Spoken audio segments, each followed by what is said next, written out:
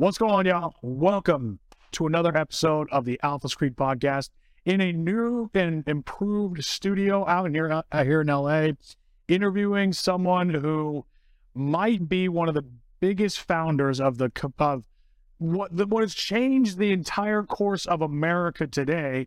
And I don't even want to get too dramatic with it, but it's true. When you hear this guy's story, this guy was one of the founders or one of the pinnacle points behind MySpace. Now, if you're too young to listen to this, that's fine. You don't know what MySpace is.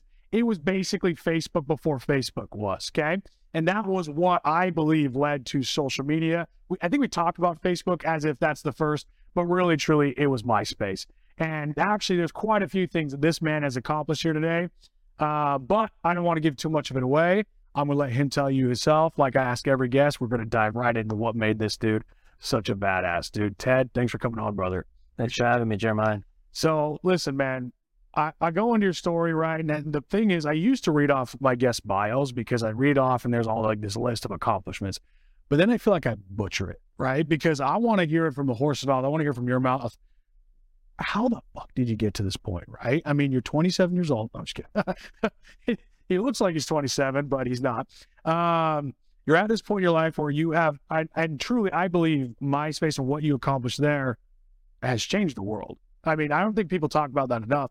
That was the foundation of social media. And I want to hear your thoughts on that. But first and foremost, what's your story? How the hell did you get to this point in your life doing all this shit? We're going to talk about your other business as well, but like, what led you here to this point, man? Sure. I mean, I think that's really interesting, but I'm just really curious about your hair, man. I love, like, you can talk about your hair. You can grab it if you want. I need to talk about your hair the whole time. It's really awesome. It's glorious. Yeah, I love it. It is my favorite haircut I've ever had. Yeah, it's so good, man. I'll give you some. Yeah, okay, let's go. So what brought me, it's really simple, so at a really young age, my father drilled this into me, and a lot of everything that I've done is really attributed to stuff that's been drilled into my head as a kid, right. It's like, you got to be careful of who you're around. This started with that way because you will become them. Yeah. And then it evolved with be careful of who you're not around because you really want to be them, and it's, I figured out how to replicate things at a very early age based on people around me and people who I can access. And hey, these guys have done this stuff. Let's figure out how to get access to them and add value to their lives so they can show me how to do what they've already done. It's just classic, and I do this all the time. I do this every day. Someone's talking about a new business that they're starting. Hey, let me put you in, let me connect you with these guys. I don't know them, but I'll get to them. Yeah. And they'll show you how to do what you need to do, and that's kind of how it works. It's beyond just me. It's people around me. Yeah. So my story is, you might have seen me in the film Slumdog Millionaire. But you're too young to know what that is. No, I know what that one is. I know that one. Are you lying to kick it? No. Okay, No, I'll write the C here on the. Okay, good. Yeah. I was born in India, but I didn't really spend much time there. I grew up in San Francisco and I spent most of my adolescent years there. And in 2023 years ago, I moved to LA. And it was for a startup. I was in part of the whole .com boom in the mid 90s. Right. And so I'm just going to tell you, that's what's so funny is when I say because we were joking like about your age, because straight up, like my wife says you look like your 20s. I would have guessed like somewhere in 30s. You're talking to me about like you're in the 90s boom, and like that's when I was born. Yeah, I know. Yeah. I was trying to emphasize that. That's right. 90s, you're like, I wasn't even born. Yeah. I wasn't even there yet. Right. But it was keep going. a concept, probably. Your parents conceptualized. Yes. So when you had concept your business, right, it was yeah. So, and so around that time, I worked I was in Silicon Valley, so I was in college, and I was going to school while I was working. So I was working for these startups, and at the time we didn't know what the fuck they were. They're like these tech companies. What is that? What really is it? And just started working for them, and I was doing sales and stuff like that, and just started growing really fast because that whole world exploded. I kind of grew with it really fast too, and got a lot of experience pretty quickly, and then just started to, evolve and start businesses within the companies, and so responsible for business units and things like that. Yeah. And then I was adopted by certain people, like mentors. I wanted to learn how to do certain things. I wanted to get in other places, and I was around people that were smarter than me, and then so I realized that I just always want to be around people that are smarter than me. I want to be the smallest guy in the room all the time, you know? And so that promotes growth, right? I start learning. And so my story really is just, I was always the smallest guy in the room. And I learned really early how to do that, you know, and how to be attractive to the people that were bigger than me, you know, like, hey, why is this guy around us? He's smaller than us, but hey, you know what? He's adding a lot of value because I'm always connecting people, really good and smart people. So I came to LA for a startup. It was called LowerMyBills.com. LowerMyBills.com's job was to, at the time, it was a consumer lead gen company. Consumers would go on the site, try to lower their bills. Hey, long distance. At the time, it was like long distance. You have no idea what that is, but it was like long distance calling, internet, you know, things like that, lower my credit card bills and stuff like that. So I came along. I started a business in San Francisco for a competitor of theirs to go after a company called Lending Tree. Everyone's heard of Lending Tree. You go on Lending Tree and you fill out a form and lenders compete and you're supposed to get a better rate, right? For your mortgages. So I figured, hey, let's start that business here. And so we did. We started that business and the company, you know, crushed it. It blew up. And eventually we sold the company to Experian a couple of years later. So it was really nice. And then I didn't want to work for a while because I felt like sales and business development was consuming my soul. You know, like every salesperson goes through that. It's like, hey, this is like, what am I selling? I'm selling leads. It's not really helping the world or changing the world. From that perspective at that time, I thought it was like my soul was sucked out of me. So I wanted to quit sales. So then Tom was a good friend of mine, said, hey, let's go. Let's do parties. So anyways, so it came after MySpace came after. MySpace was Tom's idea and baby, and he developed the whole thing. He's not a developer, he's a product guy, but the whole concept. And kind of went after, there was, not a lot of people know this, but the first social network was a company called Friendster. And That's different than Napster, right? Different. Friendster was a social network. It was kind of like MySpace, but it was super early and very restrictive. Yeah. So went after Friendster and said, hey, let's make it a little more more loose and less conservative. And hey, by the way, dating sites are taboo at the time. So let's make this like more, you know, like more mainstream. MySpace was pretty much a dating site, you know what I mean? But it was like, let's make it more mainstream. Acceptable. Let's call it it's a social network. People are becoming friends. There's a lot of stuff going on, music, all kinds of things, you know? And so that's basically the idea. And so it's starting to grow from there. We're doing launch events all around the world. And, you know, it was a lot of fun. It's crazy. We're doing exclusive content deals with guys like Pharrell and every record label and movie studio on the planet. And, you know, it was a lot of fun. And during that era, we were friends with all these guys like Tommy Lee and everyone. And they're just all our buddies. They're always around us, you know. So it was great. It was exciting. It was a lot of fun. And then we sold it and then to News Corp. And then right after that, there was a problem that needed to be solved for MySpace around the time that our earnout was ending. The earnouts ended in 2008. 2009, I left and started in a company to service MySpace and solve problems that MySpace had. It had too many ads that were going under monetized. So I started this ad tech company and MySpace was the first customer.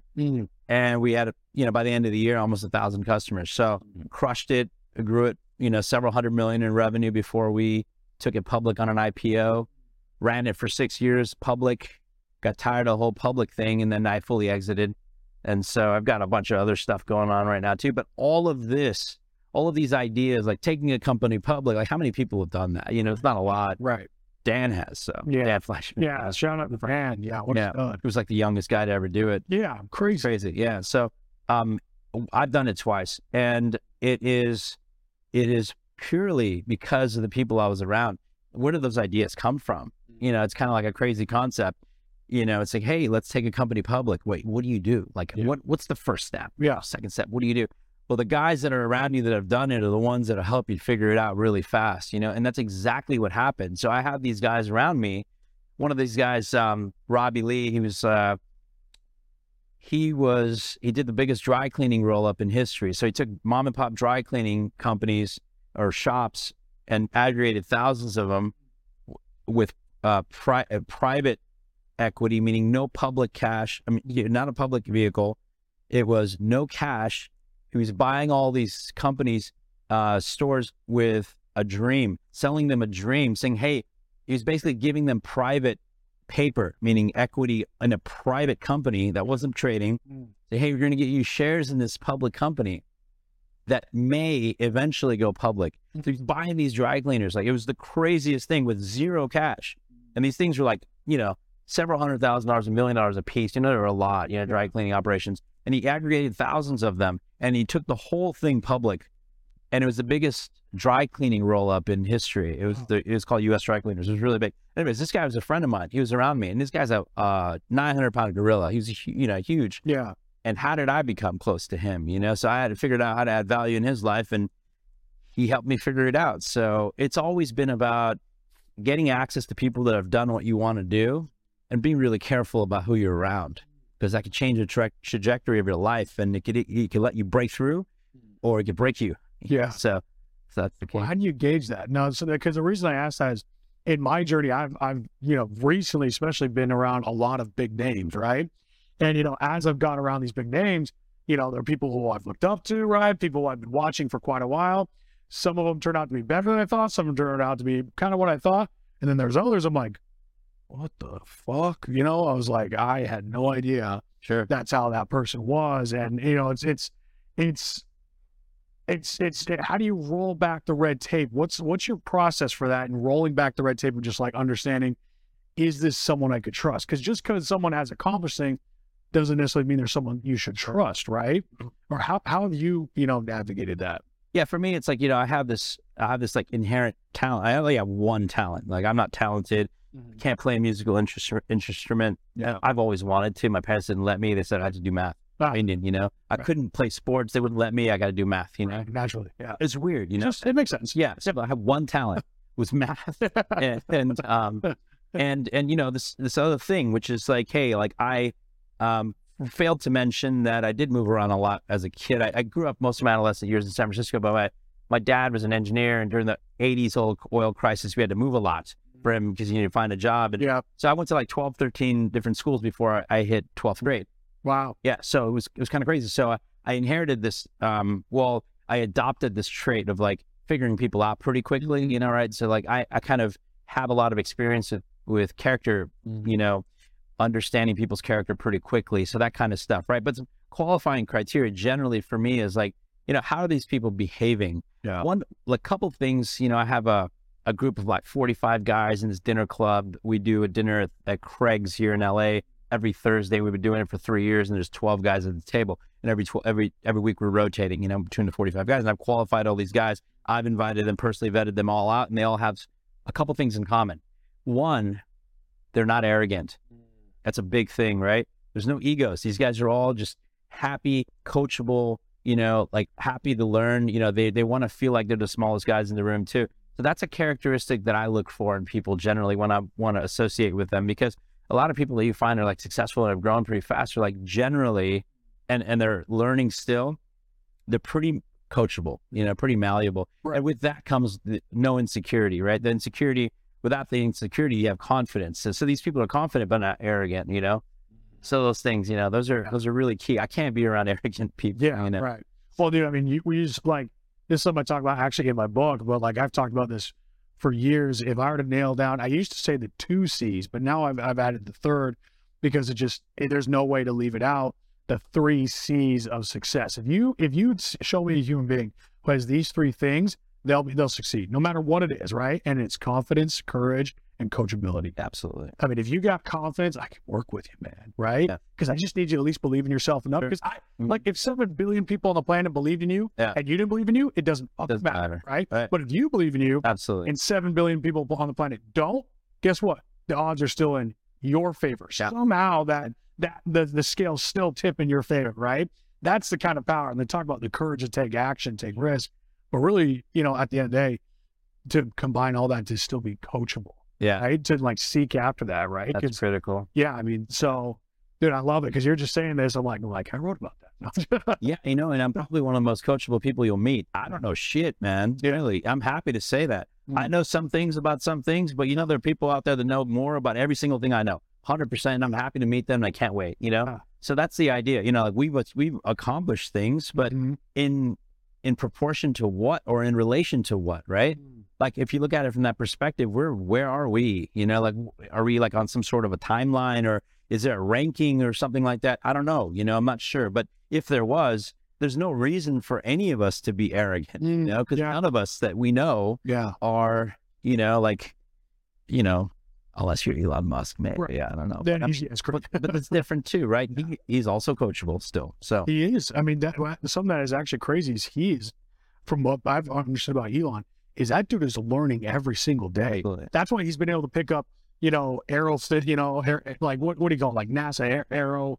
See, now I'm so I can't even describe what the fucker does, right? Yes. Or you know, like or like social media. You know, you name it. He's dove into it and had success in all of it. Yeah. Right. But I'm curious because I'm listening to you talk, right?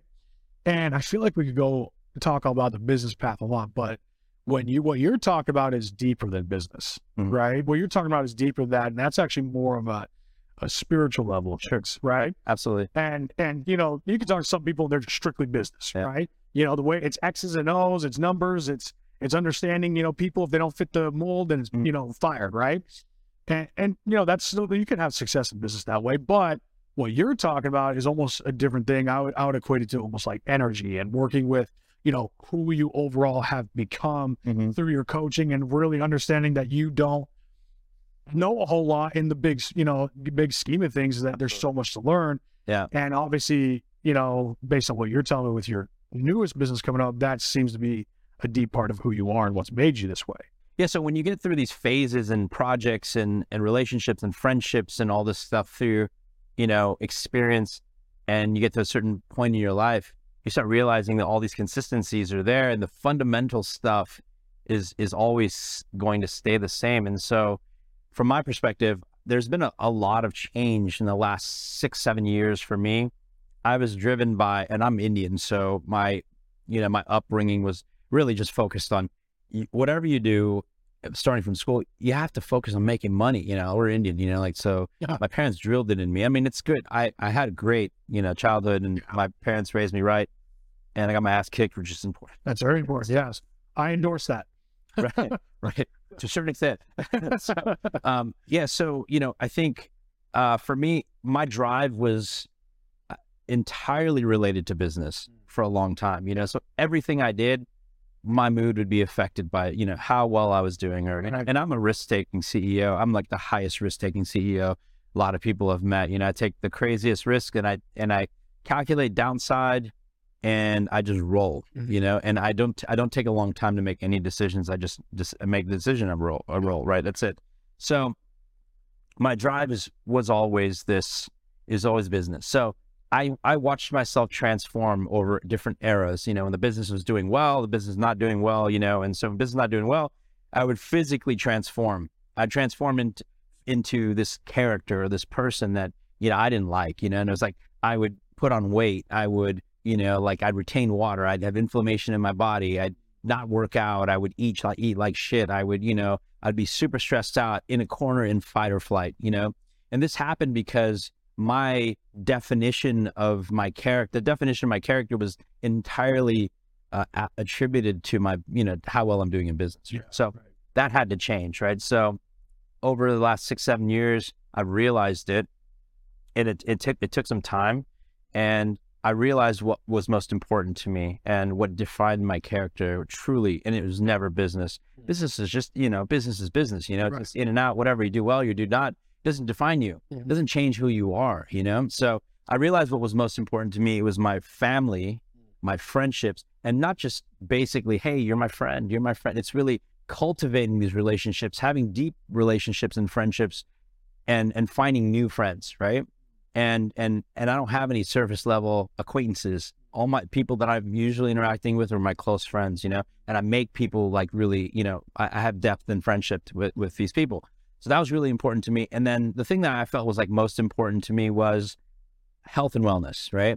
So what I realized was I need to compartmentalize my life in a way that I have daily wins in all these compartments. And that would offset, you know, like, hey, if I have a bad day in business or bad year, whatever it is, you know, I'm still winning every day. Like, I'm crushing in fitness. I'll outlift you and anybody you know. Like, I had like a 150s in the flat press dumbbells. You know, it's pretty crazy. You know, I don't know what you lift. I'm just saying that, but based on the mullet, I think you lift a lot. So What does it? Yeah. right. So, like I'm crushing and I'm winning, I got to like 7% body fat last year, and, I put on a little bit of weight since then, but yeah, I'm probably still around 10, 11%, but I'm winning every day in that area. And not just working out, but, the stuff I eat, I was fasting 23 hours a day. I did that for 3 years. I don't drink alcohol. The only caffeine I have is matcha once in a blue moon. That's about it. I don't have coffee.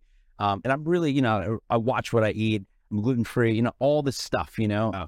and I'm carnivore, so Hell yeah. I'm winning, I feel really good. That's rare in LA. They don't believe in that around here. LA, I got a lot of this blood blue, weird shit. Right. Yeah, It's kind of crazy. Yeah. But, it's made a huge difference in my life. I'm, a true testament to it, like I changed years ago, my diet, and I feel fantastic. I'm 47. Yeah. Most people don't believe it, Yeah, right. It comes with like all this stuff. Anyways. Yeah, you're a pure liar.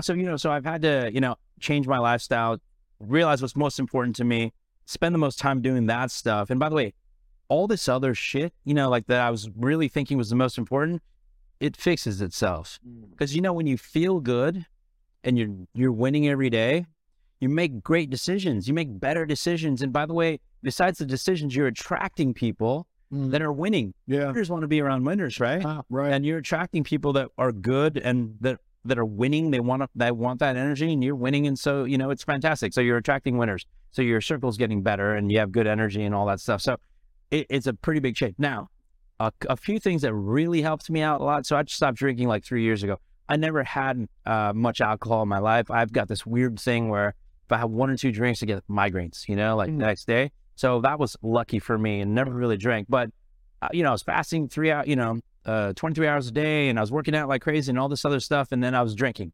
like 1 or 2 drinks, every time I'd go out or something like that, which is still like, poison, right? So I cut that out.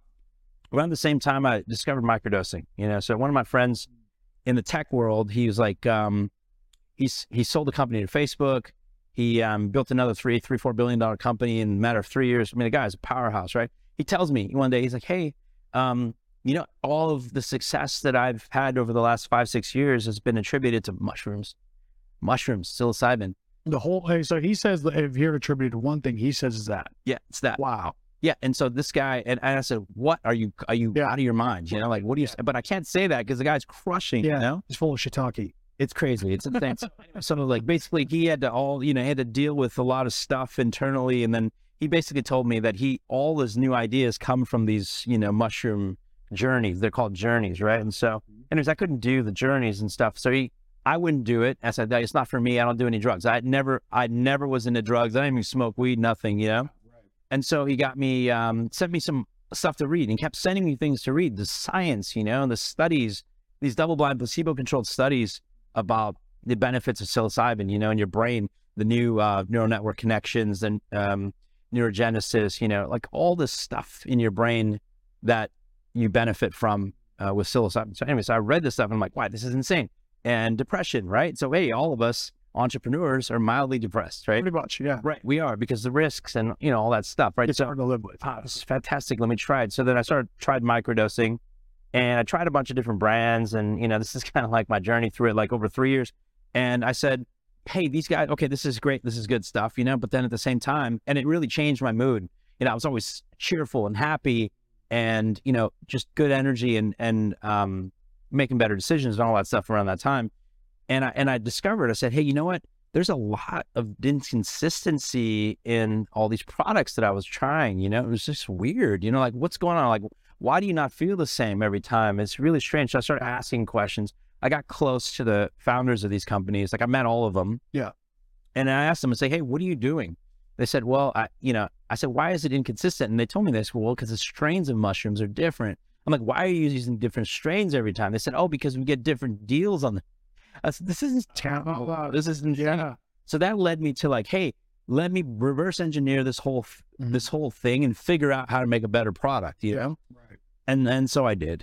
So we made a better product, very strain specific, and it is predictable. The outcome is predictable every time, essentially. So it's it's kind of like, it was a passion project for me. So that's kind of, we came with Asante. That's what's called Asante. Asante is a 5 or 6 year old brand. It was a biodynamic supplement brand. So we had all kinds of really cool products like anti-inflammation, cognitive product, weight loss product, things like that. And then we added a CBD line as well. So we have CBD for like even pets and even stuff like bath bombs with CBD in them and stuff like that. So it's been doing really well for a long time. And then we just added the psilocybin product to that as well. Yeah. So under the same brand. That's really cool. Yeah. So, okay. So let's talk about, so have you ever had, and this might be a sacred question that you tell me not to go into, have you ever had a journey? Like, cause you talk about microdosing, right, is different than having those kind of journeys, right? One's very deep, long, and that, like it happens within a day or two. The other one's, microdosing throughout the days, right? Have you ever had a journey? Yeah, I have. So just to just to kind of clarify this tangent that I'm on right now about the psilocybin stuff, we're going to go back into a complete loop, and I guarantee you it's going to make sense. Yeah. Right. So essentially, this journey, so I haven't had a journey, right? A journey is like 10 grams or more, right? Or like a 5 to 10 grams. 10 grams? Right. And you do it with a shaman, right? Like, which is like a licensed therapist. Yeah. They know this stuff. It's not like some fuckboy with shaman.com certificate, okay? In LA, because they have those too. They're like, sure they do. This guy with the club gear, Right. He's like, I'm a shaman. We've seen all this stuff, right? Anyways, so basically I have never done that before, but I have, I've been on a trip for like 2 grams and stuff, and it's not for me. And other people, I'm an A-type, super A-type personality. I just can't let go. I feel trapped. I feel confined, and I can't wait to get out, And so for me, it doesn't work. I have to be, under like 250 milligrams. It was just like 0.2, 5, a quarter gram, which is really, really low. Microdose, depending on the strain. Anyway, so the microdosing stuff really helped a lot. And then I'll tell you the key about this is being present, right? We as a society have a huge problem today. We cannot be present. We don't know how to be present. No. And so babies are being raised with TikTok, and they're like, that's the way to distract. Right. So when you're with people and they're present, you feel they're sincere, So the psilocybin helped me become present again. It taught me how to be present permanently. So I don't know, as we start to hang out more, you'll start noticing that I'm probably one of the most present people you'll know as well, in addition to being coachable, right? Right. And also math. Yeah. Do math. That's right. On the fly. We got this. Yeah. So essentially that made a huge difference. Understanding how to be present, teaching myself how to be present again, and it just stops time. Psilocybin really. So you become super present. And something really interesting happened. It was, I had the worst memory ever. I could never remember anything. And something interesting happened. I have the best memory of anyone I know. I remember every single word everyone says all the time, which is crazy. And so I thought that, hey, you know what? Oh, there's psilocybin's working really well in your brain, and it's doing something, right? And then I realized later on it's not. It's just taught me how to be present. I was never present. So I was never listening to people. So you don't think it was opening up new neural pathways or anything? It is. In a way. But I think that the bigger part of it was that, hey, it taught me how to really be present, And so that was a really important thing. So I was, now I'm present, and so I remember everything everyone says because I'm actually listening to them, which is a huge thing. Yeah. So this helped me so much. And now kind of going back to where, understanding, all the stuff that defined me, this helped me really, really realize what was important to me because I was super present all the time. And then I learned, and I was trained by a guru, and I was trained for TM, Transcendental Meditation, and that helped me so much, And I feel like that, if I didn't have that in my life last year, I don't know where I'd be right now because last year was a really challenging year. I had a home invasion. I was almost killed. What? Yeah, it was really crazy, man. It was really wild. There's videos floating around all over the internet. It was crazy. I chased the guy down the street with a gun. It was wild, What? Crazy. Yeah. Holy shit. Wait, what? Yeah, it was pretty insane. So, but yeah, so all that stuff happened, and Put that up on the screen? Yeah. It's so much. It's a highlight in my stories. I'm going to go watch it. You gotta see it. It's pretty crazy. So the whole thing's like everything's on camera in the neighbor's house and everything. It was wild. So that happened. A bunch of the things. Relationship, 5-year relationship ended. My dog died. My cat died. Like all kinds of crazy stuff. Really insane. Yeah. And I felt like the meditation it really served its purpose and it was really fantastic. So I meditate twice a day, targets 20 minutes each time. You're chanting a mantra that the TM coach assigns you. It's in Sanskrit and it's unique to you. And I was trained by Denny, and he's in Santa Monica, and he's been training for 47 years, as long as I've been alive. 47 years he's been training TM, and he was trained by the guru who invented TM by on his himself, and he's been training all around the world. Like, it's pretty crazy. So okay, let me ask you this then, right? You're familiar with obviously like Wim Hof, right? Absolutely. And his breathing techniques. Sure. One of the things he quotes over and over and over, he says, get high on your own supply, right? And that's a big thing about meditation, or at least for breathing, because psilocybin or mushrooms or whatever, actually any drug doesn't give something that's not like already there. It just releases in your brain what's already there, just releases a little bit more of it, right? Right. So the chemical that's released when you take mushrooms is already in your brain. But what people have found, and correct me if I'm wrong here, is that people have found that they can have the same sort of focus, release, and almost opening of the mind through meditation as they can through, taking the mushrooms. Absolutely. Is that correct? It is. And there's a level of enlightenment, right? So I've heard of people reaching that level where, they feel psychedelic effects from, super deep meditations. And some of these people are meditating all day, it's pretty insane. So for me, like generally my longer side of meditation, the longer side of meditation for me is like an hour and 15 minutes, and that's like, it's not intentional. I intend it to be 20 minutes and then I'm just so deep and gone. I have no idea where I am, what time it is or anything. And it's like an hour and 15 minutes later or whatever it is. And this happens a lot. Right. And so, and that level of rest, it's non-sleep rest. It is so important for your brain. It's deeper rest for your brain than you can get from any kind of sleep. Really? Yeah. So it's pretty insane. Are they like REM cycles, anything like that? Absolutely. Much deeper. So it's really important. I haven't achieved that level yet of where, you feel psychedelic effects. But yeah, I've heard of that, of people, achieving that. It's pretty interesting. Do you pair the two together? So like, you don't? No, absolutely not. That's interesting. Why not?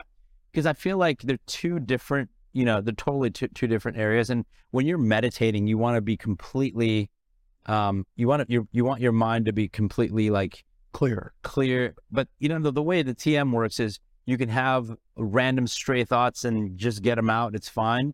You push them out. This type of meditation is really great. There's no rules, You just like, if it's loud, it needs to come out, these thoughts, right? So the thing about mushrooms though, I think is, I've never tried it with meditating. I've just felt like it's like two different things. I don't want to keep them separate, but I'm sure people have done it. And because the kind of meditation I practice is very specific. It's TM. A lot of people practice all kinds of meditation that they've learned at home on their own and stuff like that. But this one's like, you're chanting a Sanskrit mantra, which is like, it's pretty, it's like the sounds are triggering stuff, So it's kind of sensitive, from that perspective. So obviously your friend who introduced you, to this has done some incredible things.